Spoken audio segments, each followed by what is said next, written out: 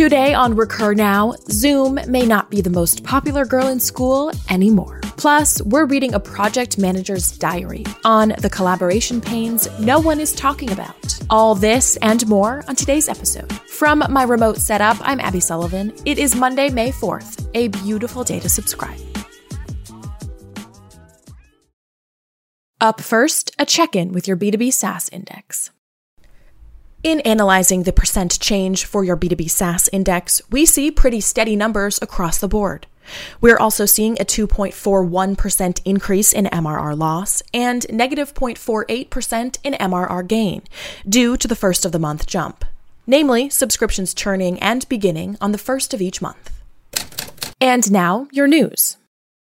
The team over at The Verge apparently has its eyes peeled hardcore. They spotted a small edit to a blog post by Zoom, one that has big implications. In a post on April 22nd, the Zoom team humbly announced it had 300 million daily active users. But what they meant to report was the number for daily meeting participants. And apparently, the difference between users and participants is significant. Daily meeting participants can be counted multiple times. So if you have 5 Zoom meetings in a day, you're counted 5 times. A daily active user is counted just once daily, and is a measurement commonly used by companies to weigh service usage. Only counting meeting participants is an easy yet often misleading way to make your platform usage seem larger than it is. Zoom's growth has nonetheless been impressive, but we're also eyeing other video software makers soar in growth during this time. Think Google Meet, Facebook Messenger Rooms, BlueJeans, Loom. The question remains, how will these companies address this influx in acquisition and foster steady retention when this is all said and done? Here's a take from our product pro, Neil Desai, who says, quote, "This is a pretty big deal, especially for us folks in the SaaS community," he goes on. "It seemed like Zoom was absolutely crushing it. This was their moment. But after this mishap, it seems like Google and Microsoft's rival products are much closer to them than we had previously thought. It'll be interesting to see how much consolidation there ends up being in this space. Obviously, retention is the name of the game, so Neil says he's curious to observe how the big uptick in users amid the pandemic will continue to evolve in the coming months." What's your take on this one? Do skyrocketed acquisition numbers mean success is given down the line? I'd argue not, but I'm open to discussion. Send me your thoughts to abby@recurnow.com.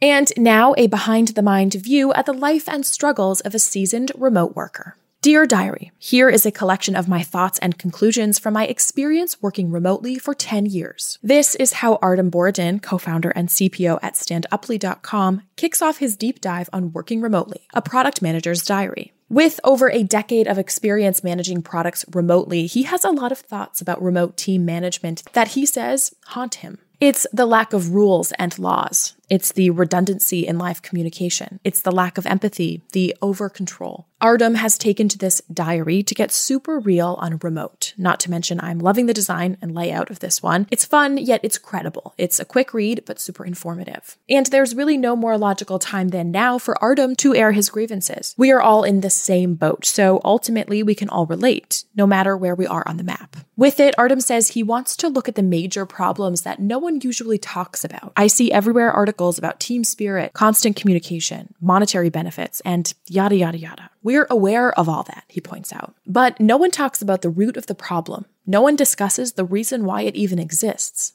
The problem being, remote work has changed its vector. In response to a question about the benefits of a remote team, the modern market says, we can run any team remotely because it is profitable and cheaper. And that's just it, Artem says. The bottom line, costs, came to the forefront, while the challenges that come with remote work have been taken for granted. I will link to the full resource in your subscriber newsletter, and I'd love to hear your thoughts, specifically if you've been a remote worker for several years after you've read it.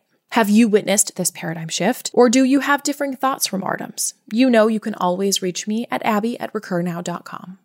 And for our Monday notice of events on tap, I've got a little something new for you. A fresh face in the webinar space, it's our very own Peter Zotto. On May 6th, Profitwell GM, sneaker fanatic, and basketball extraordinaire, Peter links up with the Stacklist crew during their Daily Stack series to offer his insight into monetization framework and best practices you can implement for your venture. The Daily Stack is a virtual program for startup founders and leaders offered every day at 10 a.m. EST, featuring daily founders, operators, and experts on the challenges and opportunities they're facing, featuring, of course, plenty of Q&A, our favorite. New speakers are added every day, and the past lineup does not disappoint.